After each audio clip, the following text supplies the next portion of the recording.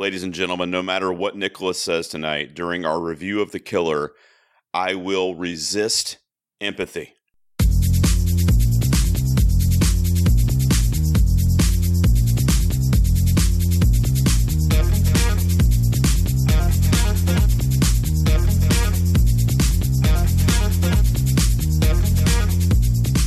Good evening, ladies and gentlemen. You have tuned in to another episode of Two Peas on a Podcast. Of course, Gerald is here with you, and my calculated assassin over on the other side, Nicholas. How are you, my man? How do you know they're listening in the evening? Are you going to release this show at evening time? All of our listeners only listen when it's dark outside. Only when it's dark. Weird. Okay. It's a weird thing. I don't know why. Nobody else listens in the daytime. It's a shame thing. It's a shit. They don't want anybody to know. They're kind of like hiding in a dark corner of like their bedroom or something like that. And they're like, exactly. Right, yeah. There's too much of a risk that somebody might hear them listening to it if it's during the day. So I don't know. Whatever. It's true. But nevertheless, how are you? It's we took last week off, which was a bummer, but I know we have so much going on. Killers of the Flower Moon is 3.5 hours, which I did see, by the way. You know what the problem is? It's Martin Scorsese wants me to watch a 3.5 hour movie in a theater where they're going to show me. We calculated it during Five Nights at Freddy's. It was a half an hour worth of trailers and commercials.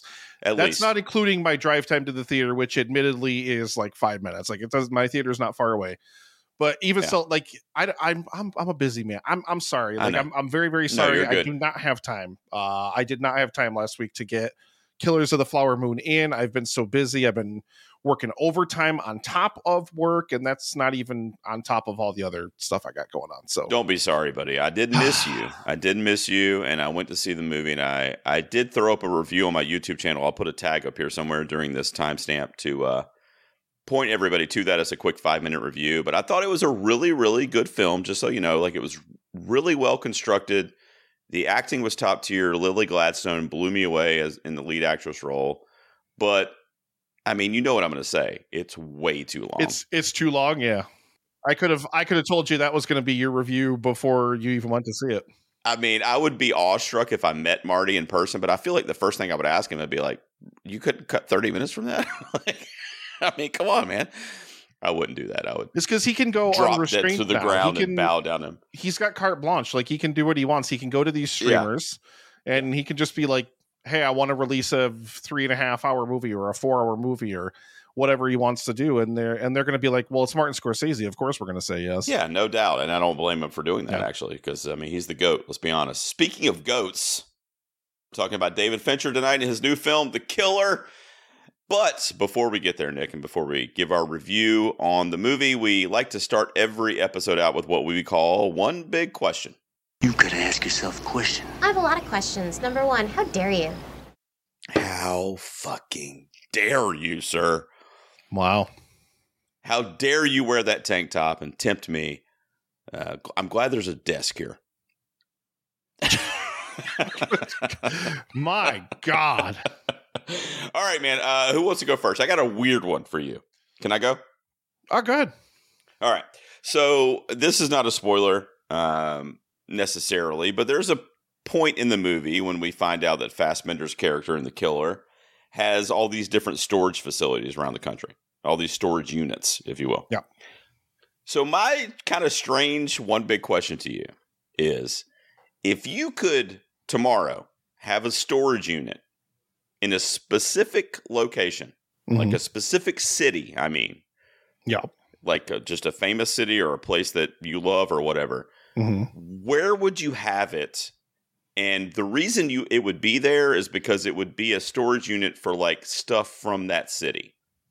So it would almost be like a museum of wherever it's located, if that kind of makes sense what I'm saying.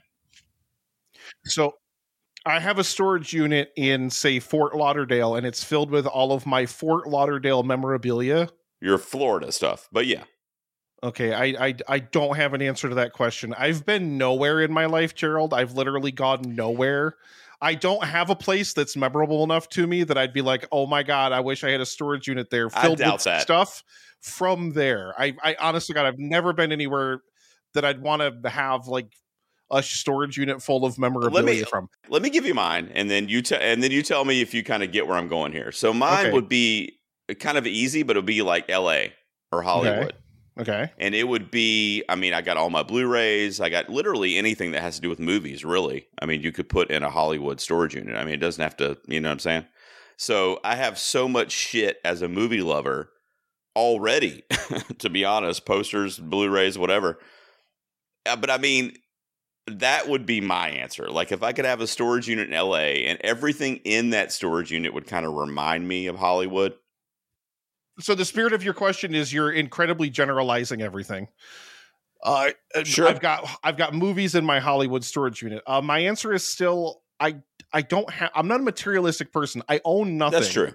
I own like no physical items of any kind. There is no place in the whole world that I'd want to have a storage unit, or there's no storage unit I'd want to have that would have themed memorabilia of any place in it. Well, I gave it a shot. I don't own I don't own gave it a shot. All right. My firm belief about storage units, if you have a storage unit, I mean, like the character in this movie aside, we'll get into why he has storage units and stuff like that. But my firm belief is if you own a storage unit, then you just need to sell stuff and pare down your life. You have can't too take much it stuff with you. You have too much stuff. Sell it. Have a yard sale. Get rid of it. It's all your old, like grandma's old furniture from whenever. Like, just get rid of it. Tear down your life. Gives me stress. Like, I get what you're saying, and I agree with you. But I guess in the spirit of the question, it was a roundabout way for me to kind of ask you, like, what city do you admire? Kind of in a weird roundabout way, connected to the killer. Don't know that I have an answer to that question. Okay. Either. Well, that's fair. Because I don't know, again, that I've been to enough places to be like, oh my God, I love this place's vibe, or I'd really love to be here, visit this place or whatever. I've been nowhere in my life, Gerald. I've done nothing. All right. Thanks for participating in one big question. Can we just leave, like, Dan, just edit in a minute of silence here and just like let everyone just contemplate how sad and pathetic my life has been. Just stick that right in there.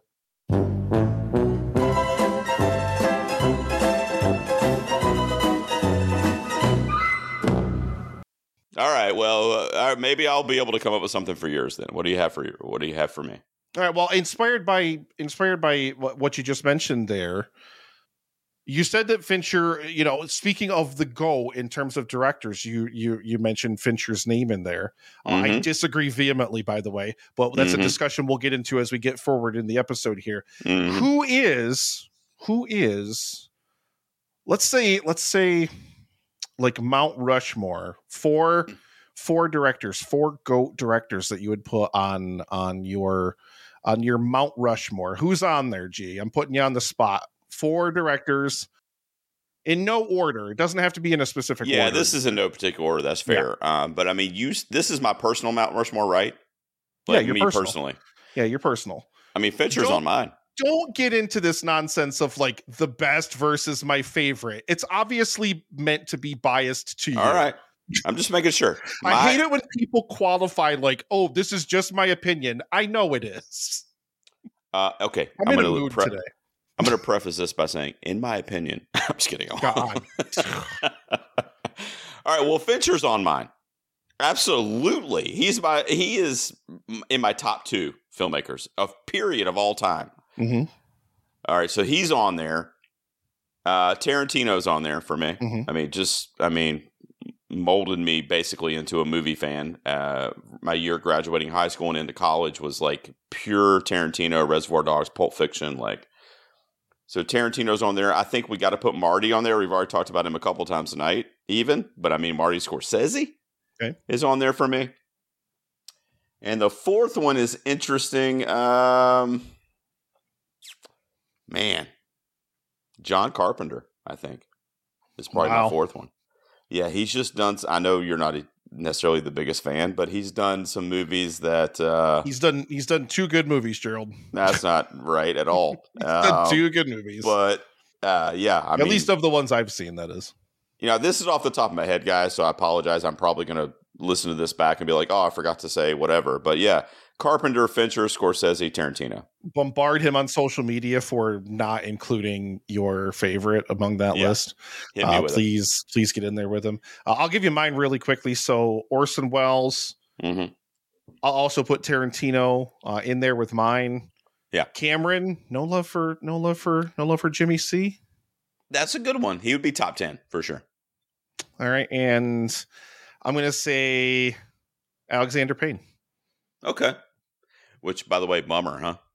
Did you get my text? I did get your text. How is it not? It's playing here. I could go watch it now. I know. It's crazy. It's playing in a theater about an hour away from me, and I'm not going to be able to do it. I can already tell you. At least not before next Sunday. If you want to push it and do it maybe the week after or something. Wow. But yeah, I can't believe it's not playing anywhere near me. It's not even playing at my Alamo. Let me very hypocritically judge you for not taking the time to go see a movie that's going to take up so much of your time. I am very excited to see The Holdovers, and I think, man, I wish we could cover it on the show. It's not playing here. It's crazy. We could still listen. We could still do a review of it whenever we want. Yeah, like maybe we got to wait for it to hit streaming or whatever. I am going to go. Like I know it's playing at the Art Theater here. I don't know if it's playing at the Regal here. Probably not. But I'm going to definitely go see it because I love Alexander Payne. Me downsizing too. Notwithstanding, downsizing was god awful, just horrible. It's not even playing at my Alamo, which is even a 35-40 minute drive for me, but I go there all the time because they do a lot of indie stuff that the AMC here won't get.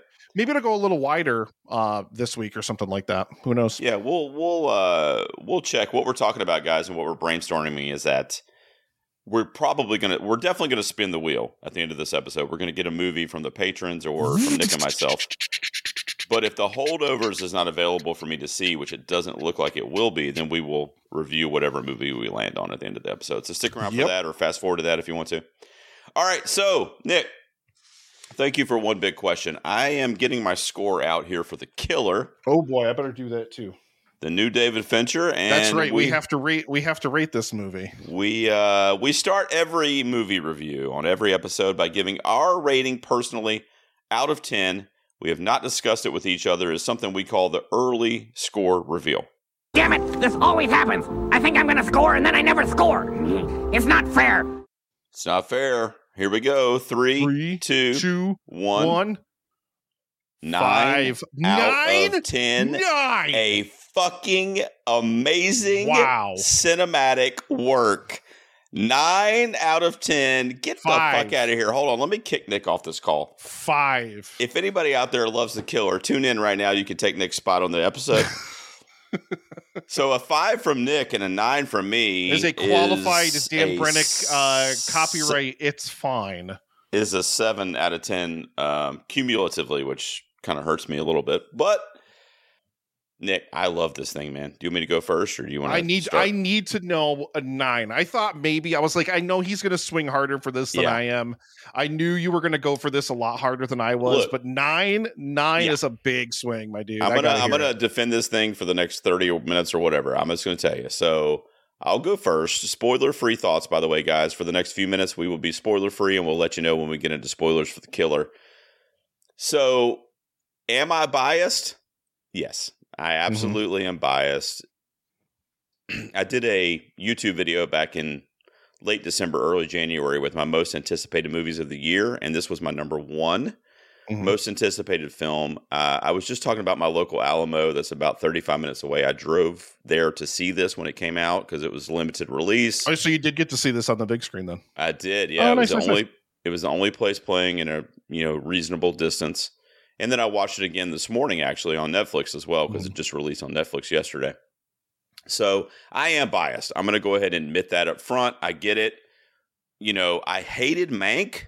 I mean, hate might be a strong word, but I just wasn't into Mank. I just never got into the story. And I know you're even an Orson Welles guy, and you even had a tough time with it when that came out. No, I didn't have a tough time with it. I vehemently hated it because it's based on something that was debunked in the 70s when they tried to say that Orson Welles wasn't like as like responsible for Citizen Kane's success as Herman Mankiewicz was, and then Fincher decides to drum it up because he's Pauline Kael 2.0. Like, as beautiful as that movie was, as good as Oldman was in that movie, like that movie was really well shot. There was a lot of great aspects to it, but like ultimately it was like, this has already been debunked once. Like, you can't just circle the wagons back around and try to do the whole thing again. Like, film scholars already were like, no, stop. Well, the reason I mentioned Mank is because that kind of plays in a little bit to my love for The Killer as well, because this is obviously his follow-up to Mank, and it left a bad taste in my mouth. I just didn't like it. In fact, I probably would have given Mank like a 5 out of 10, which is what you're giving this generous movie. So and talking about The Killer specifically, not necessarily just Fincher as a filmmaker, this was such a precise, methodical, strict movie. I don't even want to say thriller, because I feel like this was, so you know how you have movies that are like character studies where they focus on, the main characters or whatever. This movie was like a character study, but it was focused on the art, if you will, or the act of him being an assassin. Mm-hmm. And I was just really impressed with how this movie took that kind of normal story that we've gotten 100 times in Hollywood. A hit goes wrong, and the guy that was on the other end of the trigger has to figure out how he can fix his mistake. And we've seen that in any number of ways, whether it's through a comedy or an action or whatever. But what this movie did that was different is that it was more about the act of him kind of going through this life as an assassin, and it didn't necessarily bother us with the details of that intimate character piece that we would get a lot of times in these types of movies. It wasn't so much about Fassbender's character as it was about what he is doing and why he's doing it. And I thought that was just such a courageous angle to take with a pretty basic story like that. There's some great scenes in this movie that are pretty formulaic, when he meets the Brute in Florida and they end up having that big fight, and that was an awesome scene. I felt best scene in the movie by far. And, yeah, absolutely. And the really kind of down to earth conversation he has with Tilda Swinton towards the end of the movie, I thought that was an awesome scene too, in the restaurant there.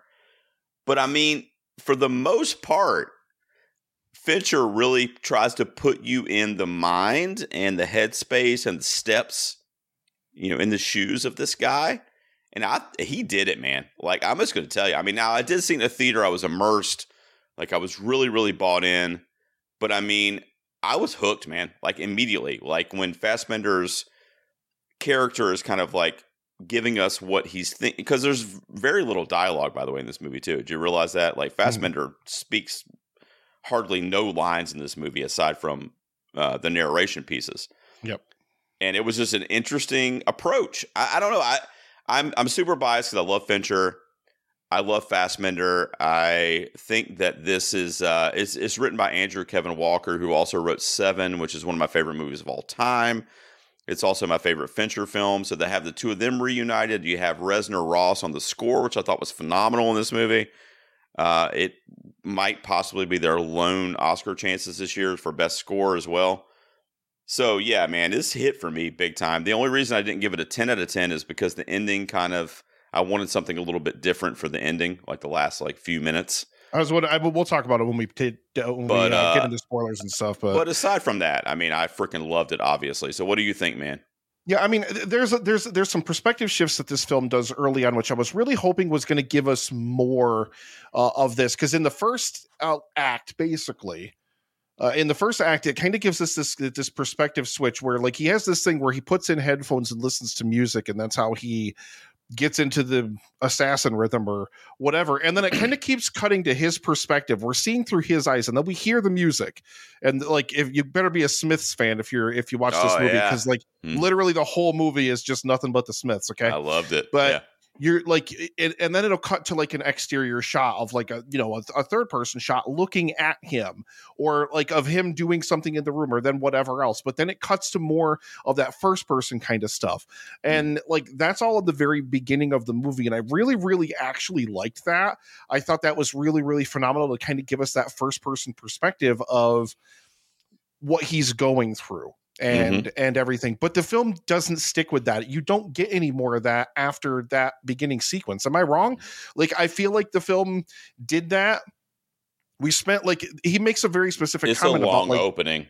the boredom of his job and like the tedium of it and like all these different kinds of things. And I like that scene kind of played a little bit with that expectation of something. Like it's more about like the anticipation of that moment of the kill. I thought like once he actually had to switch into like once he realized like the target was there and had to actually like get ready to take the shot and like do all that stuff. Like I thought the tension there was really, really well executed. First act of this, like the beginning of it, I was all in. Like I was all like, yeah, like let us have those perspective shifts where we're in his head, seeing things through his eyes. But the film kind of ditches that as it goes.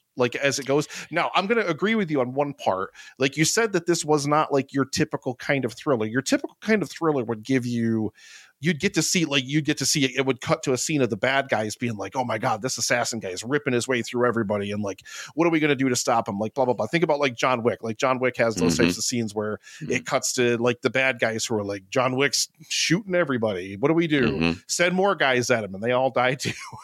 And then, you know, like it's not that kind of thriller. It literally just follows him and his attempts to kind of get away and his attempts to kind of clean up after this shot and everything that happens.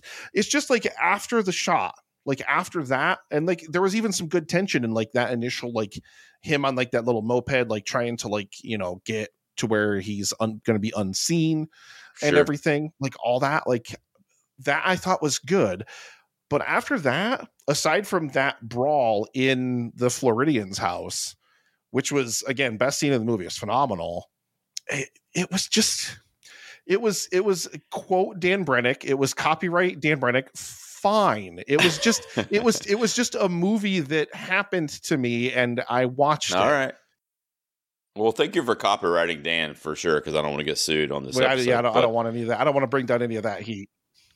While we kind of dissect what our initial thoughts there were, let's go ahead and peel back the spoiler wall, Nick. So going forward, guys, if you have not seen The Killer, then there will be spoilers for the rest of this discussion, so just be aware of that.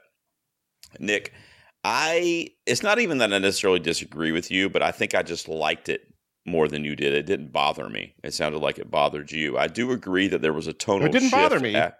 It was fine. It was just, well, I mean, you brought your score down. I mean, I think here's the thing. I think maybe you can even make the argument here. This is going to be a wild take for me. So strap yourself in.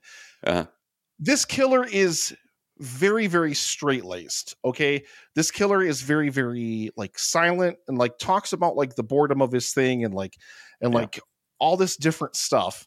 And like how he, as a person, as a character, like there's no emotion. He doesn't react to anything. He has no politics. He has no XYZ. He has no, like, he's so good at what he does because he does not care. He is not invested. Maybe Fincher did such a good job of selling the lack of investment and attachment of this character that it subsequently detached and uninvested me from the movie.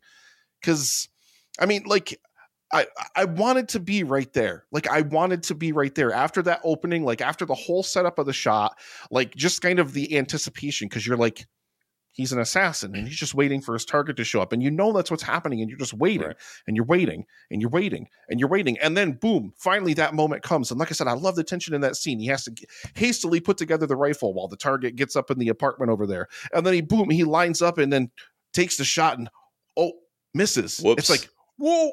It's like, well, like that whole, like the whole lead up, the whole execution of that open is great. I just think the film, I just think it completely skids to a halt, like from that point forward, pretty much. All right. Well, let me just throw this at you then, because again, it's like I said, it's not like I'm necessarily disagreeing with you, because I do think there was a huge tonal shift from that initial act, the first act, really, that first chapter, because he even labels these as chapters too throughout the movie. I think there's he does. I think there's 6 of them, 5 or 6, I think. Yeah, 6. But after that first chapter, there is a tonal shift. I agree with you. What I think, though, or what I thought about after, because I had that thought as well, was that in that opening, we're seeing the methodical nature of him as an assassin, right?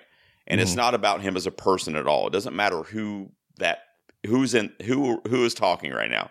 We're just talking about the act of what he does, okay? And he's not necessarily in the narration or whatever, but the screenplay is not trying to connect us to that person. It's just showing us what he does and when he feels bored and why he feels bored and his heart rate and stuff that when it goes up in certain situations, obviously, and how calculated and calm he can be when he's literally about to shoot somebody in the face. And we get all that. And then, like you said, it comes to a pretty cool climax. But I think that the reason, when I was reflecting on it, that we need that tonal shift after that first act is because when he gets back to his house after, he leaves the missed hit or whatever, it becomes personal to him. So the rest of the movie is a personal journey for him because in a way it turns into a revenge film because he's trying to get the people that hurt his lover, which they don't really even tell us, but I'm assuming that's his wife or girlfriend or whatever in the movie. Somebody obviously he cares about. And because of what happened to her and what they did to his home, his expertise that we saw in that first act is now shifted into it's shifted through a personal view now, right? So it's not about just the job of being an assassin right now or for the rest of the movie. It's about him using those skills to seek revenge on the people that wronged him. Yeah. So I think that the tonal shift was almost necessary because otherwise we're not going to care in the least, right? Because it's just going to be this nameless, faceless dude that's killing people. Does that make sense what I'm kind of saying there? It kind of does. And I mean, the thing that I think really doesn't work for me in the aspect of this film is you have, like I said, you have those great moments kind of in that opening when he's setting up for the shot and doing all these things where it's shifting into like a first person perspective for him. Like we're actually like, it literally puts you between his ears. Like the music comes up as if we're sitting there. I would have appreciated if they would have carried that thing through the whole movie because there's clearly like he's narrating to us as he's doing these things. He's giving us like his assassin code or whatever, like, like anticipate, don't improvise, like, right. Stick to the plan, like mantra. All these different things. Like when he's very clearly, it's very much an antithesis of what he's going through there. Like, it's very much like, yes, he is working out a plan to do this, but like none of this is a thing that he had set in motion before it. These are all reactions that he has had to do based on this missed shot and based on like, the people attacking his home. Like these are all reactions he's had to have. So like I would have appreciated, like I would have really liked, like dive into the psychology of this character more. This is Fincher. If anybody's going to dive into the psychology of a character, you would expect Fincher to do it. Fincher really doesn't seem interested in it here, which kind of surprises me. And like I would have liked to, especially in those sequences where, he's a stone cold assassin. Like, obviously he's doing all these different things and trying to convince us, the audience. But like, I would have loved like that in between the ears, like go back into like just into his perspective, like, and have a little bit of panic and have a little bit of frustration and have a little bit of There was a couple times. Remember when he was waiting outside the Floridian's home and he was behind the car and he was waiting for the dog to fall asleep or whatever. I mean, there was a couple scenes here and there where it kind of did what you're saying. I think Fincher and Walker, the screenwriter, purposefully had the break after the miss shot. I think it was supposed to be a different focal point for us as a viewer, I feel like, because it became a personal journey for him after that point. Yeah. But up until that point, it was more about him taking out the target and being an assassin, which I love the first act. I mean, don't get me wrong. I mean, it's not even really about him. It's because we don't even learn his name in the movie. Like, he's just an assassin. Like, it's more about him executing his skills. And then when he's thrust into a scenario in which he can't just rely, like he can't, it's not like a planned hit where he's sitting and being patient, Right, sure, waiting for things to happen, and he's got to kind of shift into a complete other mode. Like, how does he handle that? I don't know. Like, I wish there was, I wish there was more maybe there were for other people, but not for me. Like, I wish there were more layers in there that would have like helped me stay invested in his journey, because it's not like there's not really well made scenes here. Like, I mean, we got to talk more about the brawl at the Brute's house, like in Florida. Like that scene is like, I love how darkly lit it is. Like, it's really atmospheric. Like, it's really scary in a way, like the way that Fincher decides to shoot it, because like you don't know what's going on. Like, you kind of can make out what's going on. Like, you can see like, you know, like different things, but it's a brutal fight. Really, really effective, like really, really amazing. And like that kind of reinvigorated me a little bit, because that was the first time it was like, ooh, maybe they're going to put him back on his heels or something like that, like a little bit or something, or like whatever. But like, that's like, I don't know if the film, I don't know. I'm not even saying that the film needed more of that kind of level of brutality, like fight scene sort of thing. I don't even think it necessarily did, because each of these situations requires a different tact or a different tactic as far as like his character goes, right? Like it all requires a different approach from him. I echo what you're saying about the fight in the Floridian's home. I thought that was, aside from the Tilda Swinton scene, but that was obviously a much more like dialogue driven scene, really by her. To be honest, I mean, 100% by her. He has like 2 lines of dialogue in that whole exchange, I think. She was phenomenal in this, and she was only in one scene, but she was so good, man. So convincing. And while she's trying to connect to him, really in an effort to save her life, I mean, let's be honest.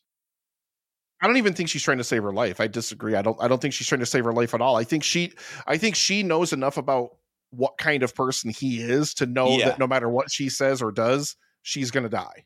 Right. But the only reason I say that is because at the end, when it's revealed that she has a knife in her hand that she was going to try to stab him with. Of course she was, yeah. But I think, in other words, I think she thought, or at least had a lingering thought the whole time that she was in his presence, that maybe I'll get out of this. And I thought that because I saw the knife at the end. You know? I think she definitely like had an idea that she was going to escape or be able to get out of it through whatever means. But yeah, I don't think she was trying to talk her way out of it though, necessarily. No. I don't think that either. But I thought that she always kind of had an inkling like this could go 50-50. You know, like I thought her character kind of thought that. And I think that she was maybe naive in that respect. Well, yeah, because she expects this character to have emotion and to have empathy. Right. But we, of course, as an audience, like it didn't come as a surprise to me, because we as an audience, especially by that point, had come to expect him. Like, I mean, you have the scene in like the boss, like or the lawyer's office, or like the taxi driver, where he just like straight up just like plugs the kid, kills the dude driving the taxi, and like, you know, I mean, he does have the one moment of empathy where he, you know, breaks the lady's neck and pushes her down the stairs, so that way she can still collect the life insurance. Like she doesn't just completely disappear like the lawyer does. The brutality, like how great is just like this straight up like stone cold shot of like blowing the guy's brains out, like the Floridian's brains out in the toilet and whatever. Just doesn't care. We already know from that point, like all these different things, like he approaches all these scenarios with no empathy, no emotion. We know he's going to kill her. Like we know that that's his plan, like all along. We know she's done. Yeah. Segue then, because I want to talk about the ending too, because you expressed maybe that you had hoped that the ending would go another way. Talk about it. Well, I don't really know how I would want it to go or what I could write it to be, but I wasn't a huge fan of like them, you know, riding off into the sunset at the end, you know, and just kind of the last few minutes where they were in paradise or whatever. And it was him and his girl that was just his house. Hospital before. Well, yeah, but you know what I mean? Like riding off into the sunset. Yeah. I guess I would have liked the ambiguity there in terms of like, is he okay now? Is he going to live a life or whatever? Or is he going to go back to being an assassin? Like in other words, Fincher kind of paints a picture like he's retired and he's going to, because, you know, they mentioned it a couple of times in the movie, like the best thing for you to do is just leave and go live your new life. Like you have enough money. you've done enough things. You don't need to keep Yeah, risking it all or whatever, So they kind of were foreshadowing that for us, and then it ended up happening. So, I mean, I guess I'm saying I'm kind of happy for the character, but in terms of it from a plot beat in the movie, I didn't necessarily like visually, like, oh, they're sitting out here on the back porch watching the waves crash or whatever, and that's the end of the movie. I don't know. I don't know what I would have done. What did you think about him sparing the client at the end? Were you okay with that, or did you think he should kill that dude? I didn't dislike it. And on reflection after watching the movie, I don't dislike it even more. Like, I mean, for all the things, and that's why it bookends it with him bringing it back to that whole, like, one of the many, one of the few kind of thing, like that he does at the beginning of the film, that he talks about at the beginning of the film. Mm-hmm. And he kind of almost sets it up like at the beginning of the film, like he's one of the few or whatever.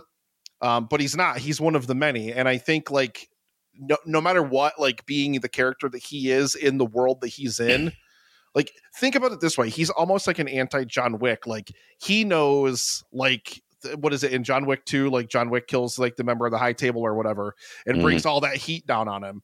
Like, this is like the anti-John Wick. Like, this character is like, that's too much heat for me to bring down. If I plug this guy, I'm never going to be able to have anything. Right, like, I'm gonna be on the run forever, like, whatever, like, don't upset the status quo, like, whatever, like, taking out everybody else, like, everybody else is just like low level people, like, they're all replaceable in one way or another, like, blah blah blah, like, but you can't take out this, because this dude's so rich and this dude's so powerful, like, he goes missing and it's gonna, like, completely, like, upset the order, and, like, he's gonna be haunted for the rest of his life. Yeah.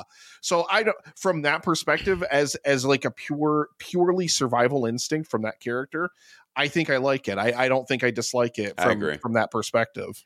I agree. At first I was like, man, they leaned a little too hard into him, like, with the no empathy thing, and then he just let this guy live. It feels shocking at first, right? It feels like, whoa, you're not gonna just straight up blow this guy's brains out, like, yeah, but you're right. But then when you reflect on it, you're like, well, he kind of had to do that, and also I took it as he kind of believed the guy too, in terms of the lawyer was really the bad guy, and, like, he didn't know what the lawyer was doing, or, like, whatever. So I don't know.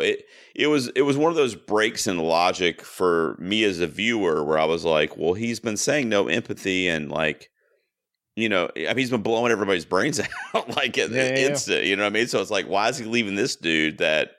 But then, like you said, when you reflect on it, it's like, he's not going to be able to retire and live a happy life if he's always having to worry about who's over his shoulder for this one kill that he did that, wasn't sanctioned or whatever. So I agree with you. Before we wrap up, Nick, how do you feel about the performances here? It comes up in the comment section later from the fans, but Michael Fassbender's always been one of my faves. I really like him. I think he has this really cool thing as an actor where he can do comedy, he can do drama. And in this case, he's playing kind of a scary assassin that, I mean, we talked about that scene in the Brute's home. I mean, I was all in. I was like, yeah, I believed every second of his character. How did you feel about the performances in this movie? Yeah, I mean, Fassbender's great. I mean, I can't take that away from him. He's phenomenal. He really, really is. And I mean, he sells that he is, this stone cold assassin who has these skills. And, like, he says very early on in the movie, like, consider yourself lucky if you don't ever cross paths with me. Yeah. Like that, like, I really, really love that. Like, and I think Fassbender embodies it, like, perfectly.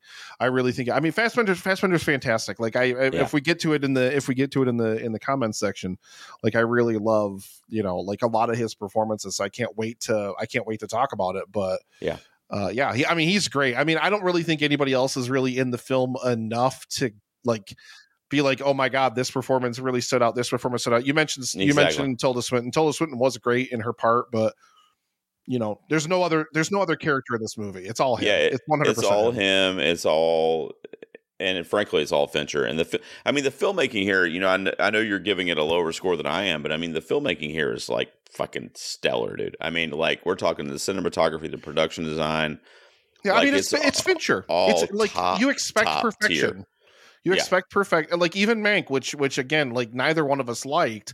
Like even Mank was incredibly well made, incredibly well made. It's just I think where Fincher loses himself too often is in these meandering kind of stories that just, I feel like anyway, just don't have the weight that I hope or expect them to. How dare you, sir? How dare you? Wow. What if Fincher listens to this? David, I love you, and I think you're one of the greats. So I do not. Even though he did direct, like I said, The Social Network was still my favorite movie of last decade. Like that movie's a masterpiece. Like Fincher's done like Seven, Fight Club. I mean, he's done some really, really amazing stuff. Like he really, really has. But he's also made some movies that I think are bafflingly bad. And this one's middling for me. This is let me think for a second. So Seven is my all-time favorite. And then it's The Social Network, Fight Club. And then this one's probably honestly tied with like Gone Girl. I mean, this is top 5 Fincher for me, The Killer. I absolutely love this. I love him turning this kind of revenge story, assassin story kind of on its head and giving us a different perspective to this kind of played out story. I really, really liked it. Like, it would have been easy to turn this into a John Wick clone, and I'm grateful it didn't go in that direction. Sure, I really am. Yeah, for sure. I just think it needed more. I think it needed more meat, or like if you're going to make me spend the entire movie and I'll like take stride for stride with this character. Like I've talked about it before on the show. I'm a very character driven person. So yeah, I know. This movie is not that. Yeah, this movie's not that. And if a movie's not going to be that, it's not like I don't like movies that aren't character driven, because I can really, really love them, but they have to be something special. And I like I said, this is fine. It's a movie that happened to me. And that's the best thing I can say about it. It's fine. Disagree. It sits in my top 10 of the year as we're sitting here currently, and I don't know how that'll shake out the last couple months. Have I seen 10 movies this year? Well, it's better than Five Nights at Freddy's. Like it'll definitely. It's not going to end up on the list with Five Nights at Freddy's. Oh wow! Well, that's David Fincher. You're doing something right. You beat out Five Nights at Freddy's for Nick this week or this month. All right, there we go, guys. That was our discussion on The Killer. A 5 from Nick. Wow, such disrespect. And a 9 from me, which puts it at a 7 overall from the P's cumulatively. So, Nick, we wrap up every episode. We head over to the fan group and see what the fans had to say. We got some questions over there in the comments section. All right. Nick, so do you want to go first, buddy? You want to grab a question out of the comment section there, or would you like me to grab one? Oh my goodness gracious. I'm gonna go first. I'm gonna do it. I'm gonna grab. All right, do me a favor. Don't do that thing where you like list all the questions and then you answer all of them, because then I don't have anything to choose from. But go ahead. You're not the boss of me. Destruction in Human Form, Mr. Jared Taylor. Love you, brother. Yes. It says, what do you find to be Fincher's most overrated and underrated film? Underrated's an interesting question. I feel like I don't know if he's got anything that's necessarily super underrated. I mean, I almost want to say Gone Girl, but I think a lot of people think really highly of Gone Girl, so I don't even necessarily think that about it. But I only picked this question just so I can say once again for the millionth time how bad Zodiac is. I hate it. It's one of the worst movies I've ever seen. I don't understand how people even remotely find it entertaining or engaging or interesting to watch. It's terrible. It's so bad. Come on. It's so bad. It's how do you like a 3-hour movie in which nothing happens? It's 3 hours long. Procedural. It's like endlessly long. It's terrible. I just hate it. That is by far Fincher's most overrated movie. I don't know what else. I'm thinking of the rest of Fincher's filmography. I've seen most. It's like it's not like it's some directors I haven't seen a lot of them. I've seen most of the films he's done, and what would you say would be underrated? I would say his most underrated might be The Curious Case of Benjamin Button, because I don't think that gets enough. I don't think that gets enough love. I would rather watch this than watch that again. Like that was. I mean, me too. But I'm saying in terms of his catalog, I think it might be the most. People don't talk about it when they talk about Fincher, and I think it's a really beautiful film. It really is. Book end of that movie where they had to like the character was it Cate Blanchett's character, like in the hospital after like Hurricane Katrina, like that was like what I like to refer to as like head over the like sledgehammer to the head type of filmmaking, where it's like, do you get my point? Do you get my point? And like where they're beating it into your head over and over because they want to make sure you got their point. I hate filmmaking like that. It like that really drove the score of that film down for me. Also love Panic Room, and people don't talk I've about never that seen one. Panic Room's I think the only Fincher I've never seen. But I love that one too. Hang on. Now I gotta look at his filmography. Now I gotta look and see if I'm missing anything. Okay. I've never seen The Game either. I've never seen The Game or Alien 3. So I have missed out on a few of them. I would guess so. Runner up from Zodiac on the overrated category would be Fight Club. Even though I do really like Fight Club. Fight Club is one of those movies like Boondock Saints where people became so like slavishly devoted to it, where it became like a religion to them, where it got really, really aggravating, and it kind of dragged down the quality of Fight Club. Like on a rewatch, like I can't rewatch it without thinking about that, which I know is the baggage I'm carrying into the film and not the film's fault. Speaking of overrated Fincher, Girl with the Dragon Tattoo, 7.8 on IMDb. How? Oh, dude, I love that movie. It's bafflingly bad. How do you like these movies that are endlessly long? I loved it. You are the king, the absolute king of I hate long movies, and yet you love these Fincher movies that are endless. Endless. So, this is going to be a hard one for me. Dan might have to edit around this. I apologize, Danny boy, but our buddy Jason Nerdrovert, patron of the show, he wants us to recast The Killer with a different actor in the lead role and a different band or group on his iPad or iPod. You know, because obviously in this one, Fassbender's listening to the Smiths the whole time.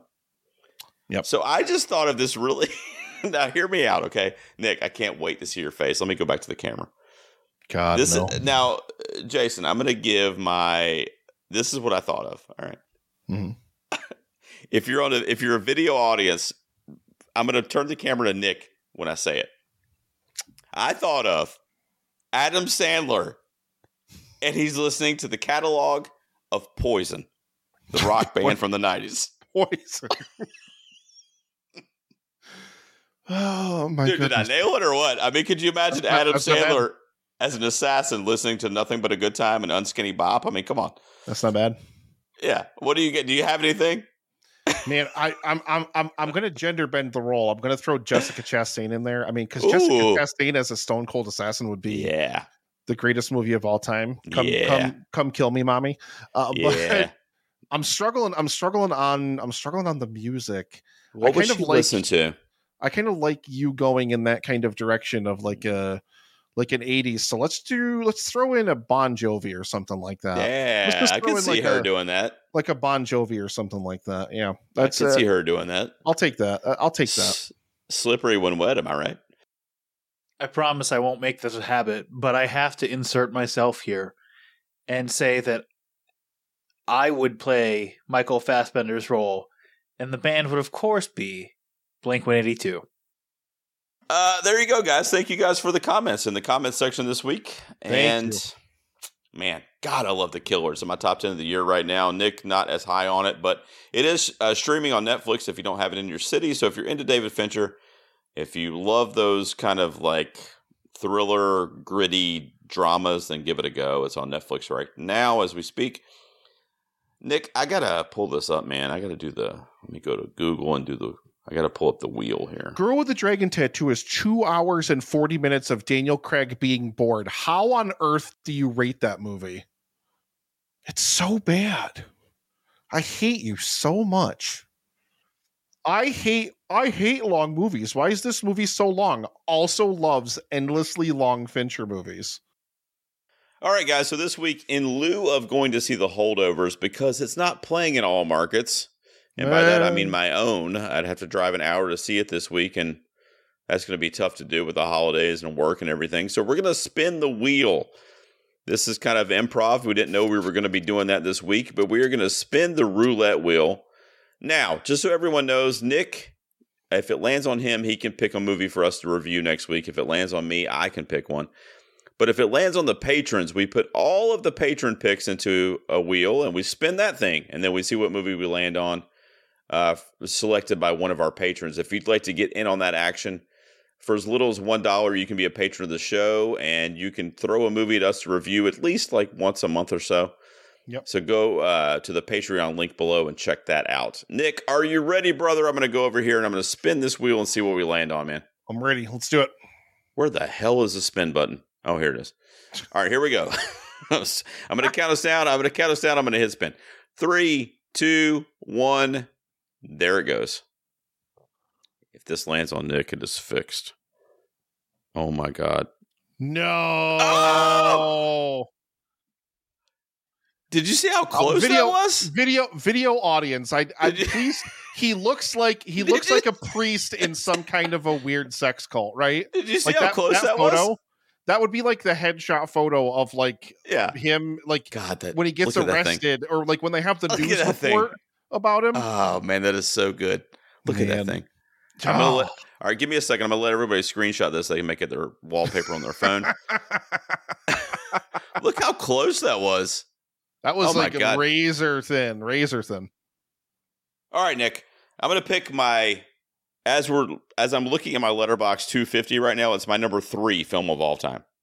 All right, Unforgiven, directed by Clint Eastwood from 1991. My 2 out of 10 from last week to come back next week. Don't you do this to me? Don't you do this to me? Unforgiven from Clint Eastwood from 91 is one of my favorite films of all time. I'll have a little story about it when we review it. But there you go. Are you a Clint fan, or do you like Clint Eastwood? Do you like Westerns? Yes. Okay. Right. I'm enough of a fan of Clint Eastwood to be anticipating. It's a blind spot for me. I've seen a lot more of his more really recent stuff, like the stuff that he's made like in his like late 90s. What is he, like 120 now? Yeah, he's pretty old. Clint Eastwood's old. But yeah, like I've seen like what was it like Gran Torino, was Turismo, like, Gran Torino, not Gran Turismo. He was not in Gran Turismo. Was he in Gran Turismo? Man, he was really flying around that track. He was in the stands just like shouting at the kids, driving their fast cars. He was on the pit crew. That's why they took a while to get out of the pits. All right, well, we'll do Gran Turismo next week. No, I'm just kidding. We'll do Unforgiven, directed by Mr. Clint Eastwood, starring Clint Eastwood, Gene Hackman, Morgan Freeman. Like I said, it's one of my favorites of all time, and I'm excited that it's a blind spot for you, so we'll get to see what you think about it. Gonna warm up that 2 out of 10. Here we go. Oh, God. Don't you do it to me. I can't take it if you do. I'm so excited to rewatch that, too. It's been about a week since I've seen it, so I need to rewatch it. All right, well, we'll get together then, Nicholas, and my birthday's coming up, so please be kind to Unforgiven. My birthday's on when this episode comes out. It's my birthday. Did you know that?